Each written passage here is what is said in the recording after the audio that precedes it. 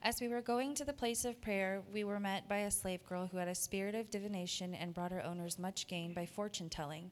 She followed Paul and us, crying out, "These men are servants of the Most High God, who proclaim to you the way of salvation." And this she kept doing for many days.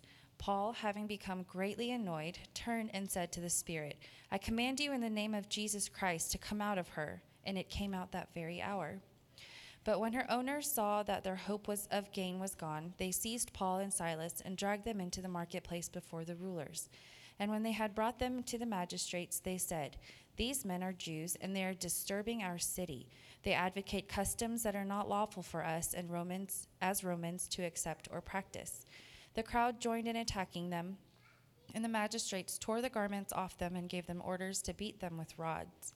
And when they had inflicted many blows upon them, they threw them into prison, ordering the jailer to keep them safely. Having received this order, he put them into the inner prison and fastened their feet in the stocks. About midnight, Paul and Silas were praying and singing hymns to God, and the prisoners were listening to them. And suddenly there was a great earthquake, so that the foundations of the prison were shaken. And immediately all the doors were open, and everyone's bonds were unfastened. When the jailer woke and saw that the prison doors were open, he drew his sword and was about to kill himself, supposing that the prisoners had escaped. But Paul cried out with a loud voice, "Do not harm yourself, for we are all here." And the jailer called for lights and rushed in, and trembling with fear, he fell down before Paul and Silas. Then he brought them out and said, "Sirs, what must I do to be saved?"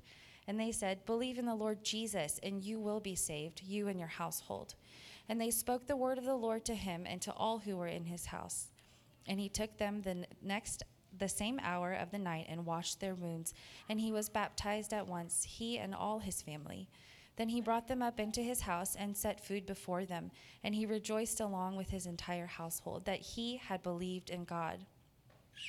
But when it was day, the magistrates sent the police, saying, "Let those men go." And the jailer reported these words to Paul, saying, "The magistrates have sent to let you go. Therefore come out now and go in peace." But Paul said to them, "They have beaten us publicly, uncondemned, men who are Roman citizens, and have thrown us into prison. And do they now throw us out secretly? No, let them come themselves and take us out." The police reported these words to the magistrates, and they were afraid when they heard that they were Roman citizens. So they came and apologized to them, and they took them out and asked them to leave the city. So they went out of the prison and visited Lydia. And when they had seen the brothers, they encouraged them and departed. This is the word of the Lord. You may be seated. Let's pray. Father, thank you for your word. Lord, thank you for this passage. Thank you that you brought us here today to hear something specific, that this is you divinely orchestrating things that we would be here this morning on this March beautiful Sunday to hear from you. And so, Lord, would you speak life into our souls? We pray this in Jesus' name, amen. All right, well, as we are going through the book of Acts, we specifically chose the book of Acts because it's just a very incredibly relevant book for us here today, right? Like, we're part of a network called Acts 29, and I don't know if you know, but there's only 28 chapters in the book of Acts, and so we are purposeful in this, that we believe we as other churches are a part of the continuing work of the church, that it is God working and planting churches and moving throughout history. We are part of that. And so that we just realized that this isn't just something that happened long ago and we go, "Oh, neat," right? Like, we don't just look at Scripture and go, "Interesting." Like, this is something that matters to us. This is incredibly relevant. And because it's a story about churches and new churches that are going out into the world. And so this new church is what birthed Christianity. We talked about that a while ago when we were in Antioch, that we got the term Christians out of this, right? And Christianity was born into a culture that was very hostile. Like, it was born into a very hostile, very, very unforgiving culture that should have just strangled it out. Christianity was born into a culture that was oppressive, that had abusers in power, that had many competing worldviews that it have to work against. And this is the soil to which Christianity just seems to flourish, right? That when it's all against it is when it seems to be on the move. And we actually know that for fact, historically, by 350 AD, that there was 51% of the Roman Empire would proclaim Christ as Lord. Like 51%. So it catches like wildfire. Like it moves out. And today we're going to see how God works. I mean, like just incredible stories of liberation. And that we're going to see that God is the real chain breaker. He's the real jailbreaker. He's the real miracle worker. And so today we're going to look at what we call, or I call, the Philippian flip. Okay? The Philippian flip. And we're going to look at this passage, and I would have you consider that we're going to look at this. It's going to give us 3 prison breaks, or 3 flips, as you were. And the good news is that God is in the business of breaking the rod of the oppressor. Amen? That we're going to look at the snake, the quake, and the break. Oh, I had some fun with these titles today. All right, we're looking at the snake. Now, what we're talking about here is, as the gospel is spreading to Philippi, we realize that the good news is for everybody, right? It's not just a certain type of person that gets it, but it's for everybody. Because the first person the gospel reaches in Philippi was a woman named Lydia, right? Kind of higher class person that it reaches. But today, in verse 16, the very next person it reaches is this slave girl, who really is just a child. Like, not just any child, not just any slave girl. The text says that she has a spirit of divination. Well, but that literally means, though, that she has a pythonic spirit. Ew. She has a snake-like spirit. And some of you guys might be thinking, oh, she's a parcel tongue. Nope. Not a nerd reference the Bible was making 2,000 years ago. It's creepier than that, okay? Right? It's a reference to a Greek deity associated with giving oracles from this python god who had the power to see into the future. And you go, okay, so she's just like a fortune teller. No big deal, because in verse 17, it says, she followed Paul and us, crying out, these men are servants of the Most High God, who proclaim the way of the salvation. And so you might be thinking, great. Thank you, random child, I don't know. Keep up the good work. But something's off, because Paul isn't too excited about that, right? Instead of Paul rejoicing that this girl is proclaiming, good doctrine, good theology, he's annoyed by it. And so you might be wondering, why is he annoyed by that? Because it says that she cried out, and that word is actually, she's shrieking. She's screaming this. And you're going, okay, that seems odd. That seems like an angry thing to say about a good thing. But here's another thing to learn about someone with this type of power. These people were given a name that you and I probably would not use in this setting, that they were called ventriloquists.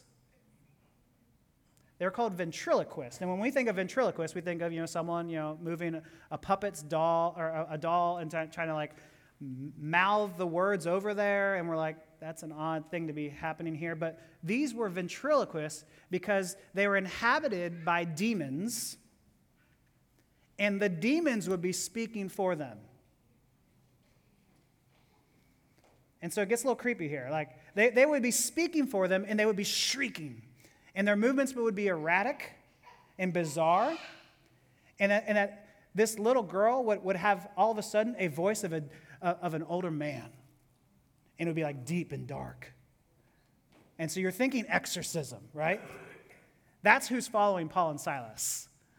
This is like Insidious. And you're going, oh gosh, stay over there, right? You can see why Paul is maybe pushing back a little bit here. But these people would make predictions about the future, and ultimately they would come true. Otherwise, they wouldn't be making money off of these things, because they had access to something, but they were playing with something that they didn't have any business playing with, right? They were having access to these powers through the demons that they didn't fully understand. And I just want to say, as a side note, this isn't a good look for Paul, right?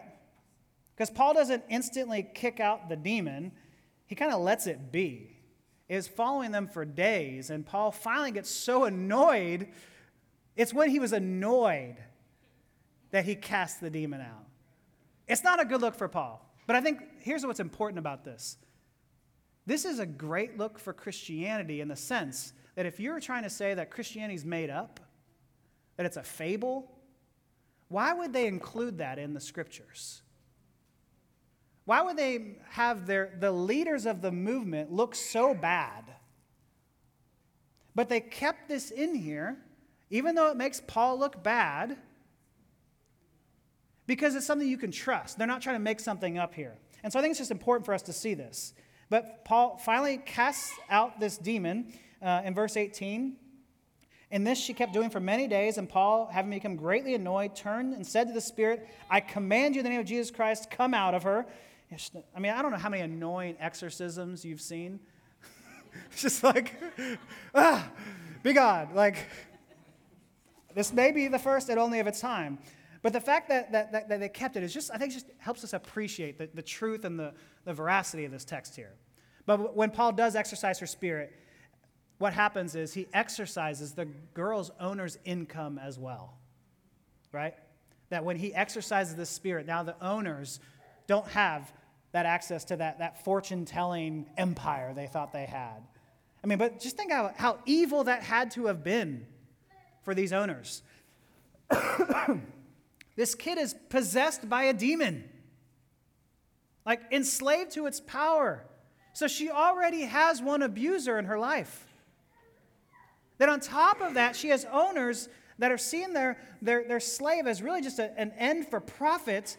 And so this girl is owned by a demon and then by these men who only want to use and abuse her. What does that sound like? Like modern day times, what does that sound like? That feels like it sounds like a drugged out teenager stuck in the sex trafficking world. That she just has these owners that the only sole purpose they have for her is the profit. So she's owned by these men who use and abuse her. She's owned by a demon called a Pythoness. But here's the good news. God has no problems stepping on snakes' heads. Right? Like God has no problem crushing snakes' heads. We look back in Genesis when Adam and Eve, and then God is speaking to them, they sin, and now God is speaking to both Adam, Eve, but also the serpent. Right? And in Genesis 3:15, it says, I will put enmity or war or hatred or this strife between you, Satan/serpent, and the woman, and between your offspring and hers. And then it introduces a third party. And he, this third party, will crush your head. That Jesus will crush the serpent's head and it will strike his heel. And so I just think we need to remind that God has no problem with snakes. Right? Like God can go snake stomping any day he wants. and look how quick it happens. As soon as he commands it, verse 18, and it came out that very hour. It was that easy. It was that easy. And so God flips the script on the evil one, on the snake, and on the oppressors in this world. He breaks the child out of prison and out of her owner's grips. And it doesn't say explicitly in this text, but there are many that believe because another demon didn't come and inhabit her again, that a new owner came and inhabited her. That the Holy Spirit comes into her heart, and that she now joins the church at Philippi, and she's part of the church plant team. That'd be a great person for our team, right? I love this girl's story because it comes right after Lydia, and they couldn't be more different, right? Remember Lydia, right? She's well-respected, she's wealthy, she's driven, she's brilliant, she owns her own company, but she still needs Jesus. And then, right after her is this little girl who's completely busted up, taken advantage of, abused. I mean, they're total opposite financially, but also total opposites spiritually. One who might be considered religious, and one who's not even not religious, who's not even anti-religious, is demon-possessed, right? It's that the gospel comes for every single person. that the gospel is for all people. And so we see the break of the snake, and now let's look at the quake. I love these titles. I'm so good. Gosh, when you say you're good, it's not good. I'm going to stop talking. All right, because of this action by Paul, the owners,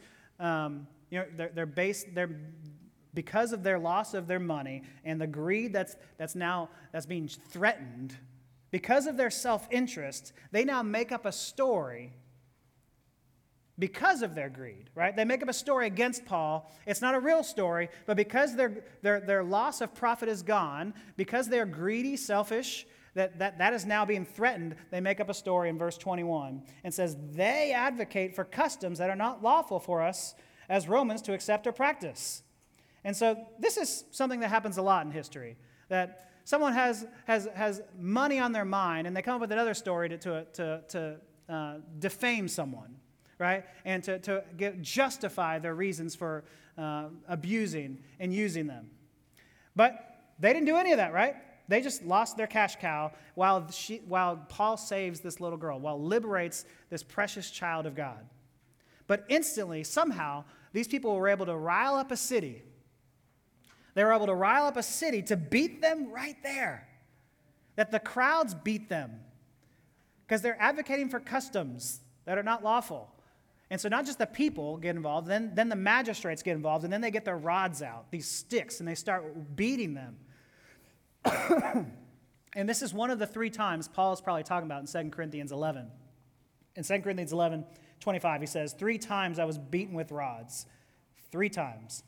Once I was stoned. 3 times I was shipwrecked. And you might be thinking, Lord, once is enough. 3 shipwrecks and a night and a day I was adrift at sea. I mean, just what a life Paul had. That's the life he had. But here's what happens, though. After he's beaten, after he and Silas are beaten and thrown into jail, now all of this is, remember, this is all completely inappropriate. He hits on that at the very end of our chapter here. Paul is a Roman citizen. Like Paul wants to say, you can't just go around beating your own citizens. Like there should be a trial, there should be a process. But alas, he goes thrown into the prison, and then the jailer who's there should have nursed their wounds a bit before taking care of them. The direction was to take care of them. And the jailer says, great. I want to add to their oppression. I mean, imagine how hard your heart has to be to see someone who's most likely bloodied, black and blue eyes, maybe broken ribs, limping into your jail cell and say, what else can we do? Like, how dark do you have to be to say, what else can we do to inflict more pain on them? And so in 24, it says, having received this order, he put them in the inner prison and fastened their feet in the stocks. Stocks were this other form of torture that made your body sit in positions that it was never meant to sit in, right? That would make you cramp up all night. So uncomfortable that it was a new form of torture that the prisoner was inflicted on them that was not an order given to them. This was just a self-desire of his own that he's fulfilling. And so I think one thing you might want to learn from this is if you ever want God to send an earthquake your way, go ahead and put his people in prison. Like, God isn't just going to leave his men in prison. You can lock up one of his boys, and then he's going to just send an earthquake your way. Paul is not going to be the patsy of Philippi. God's going to stick up for his people, and that's what happens in verse 26. I mean, it's amazing. And suddenly a great earthquake happens that happens very specifically to this prison. Not just in general, it's coincidence. It happens to this prison, and immediately all the doors were opened, and everyone's bonds were unfastened. Like, whew, the Lord. He will break you out of prison no matter what you do. We're not going to make that application. But I want us to see here that in both cases, this demon-possessed girl that's here in the jail, and these men in the jail cell, that God cares about his children both spiritually and physically. Like, he cares about them both individually and communally. That this girl was psychologically bound by demons and socially bound by her masters. And the gospel liberates her from both. And liberation is this beautiful thing, right? That God isn't going to let his men rot in jail. Not just his men, but then look, God opens up everyone's jail cell. There had to have been guilty and not guilty men in this cell. And he still opens up everyone's jail. What? What are we learning here? This is before the discussions of the gospel happen. This is before they do their outreach program to the prisoners, right? This is before they even present the gospel to the prisoners. God loves them as human beings and breaks them out too. I mean, God's performing a prison break on some rough people? I don't know. They seem kind of rough. That seems exactly like something God would do, right? That God goes after the rough people. And so one thing we can learn from this is that we cannot just minister to individual decisions only. That we as a church can't just go, we're only about the individual decision that you believe in Jesus. We also need to care about the unjust social systems too. Like, the gospel is disruptive. Like, these things both affect our soul and our body, and we should care about whether people believe. Yes, we will care about that. God cares about the individual. That's why he went and got Lydia. But he also cares about the community and about the people around us. We here at Mosaic say that you belong before you believe. That you belong before you believe because we believe that God cares for you because you've been created in his image. You're a child of God. Right? That the church is the true church. The church is the true church when we stand up for these things, when we preach the gospel to the person, but also that when we actually stand up for social justice. We actually stand up against evils that are happening in our community. And so it's got to be deeply communal as well as deeply personal. It affects the way we care and speak to one another. It affects the way we love one another. It brings social change and psychological change. And so when the cross comes into your life, you can't just look at the poor the same way. Like, it changes the way you care for people. And so the gospel comes to all mankind. God brings common grace to all mankind. And the true church is the true church when it is engaged in social justice and reaching the lost. It's not either or, it's both and. And so we have the flip of this girl from the snake. We have the jail through the quake. But now we get the jailer in this miraculous break. All right, now this is the break that we're excited about. This is a stunning conversion that happens right here. At the end of the earthquake, it's late at night, and the jailer thinks the worst thing possible has happened. That his prisoners seized their opportunity, which they rightly could have taken, and left and fled because they were imprisoned unjustly, right? They could have left. And for this Roman soldier, the only honorable course to take at this point, when you let your prisoners go and have that shame upon you, they're going to kill you anyways, but they're going to lay shame on you, is to take a sword and to kill yourself, right? So he is about to do this. He is about to kill himself. And in verse 28, he's got the blade drawn. And in verse 28, Paul cried with a loud voice, "Do not harm yourself, for we are all here." Why does he do it? The man saw their pain and made it worse. This man didn't just follow orders, he hurt them. He was part of the system of abuse and oppression. Why does Paul stop him? Why doesn't Paul just, he doesn't have to be the one that kills him. He just has to be quiet. He could have just let him do it himself. But he speaks up and stops the man from doing it and says, "Don't. Your worst fears have not come true." The man saw them the night before singing hymns and praying through their pain that he's putting them in. In spite of that unjust beating that they took, the unmerited torture they inflicted, now they save his life. And not only Paul and Silas, somehow, and the text doesn't tell us how, but somehow the whole prison goes back into jail. What? How did they get the whole prison to say, I'll shackle myself again? Back into slavery with this seemingly evil jailer. I mean, this isn't right. Like, when faced with undeniable love like this, it changes you.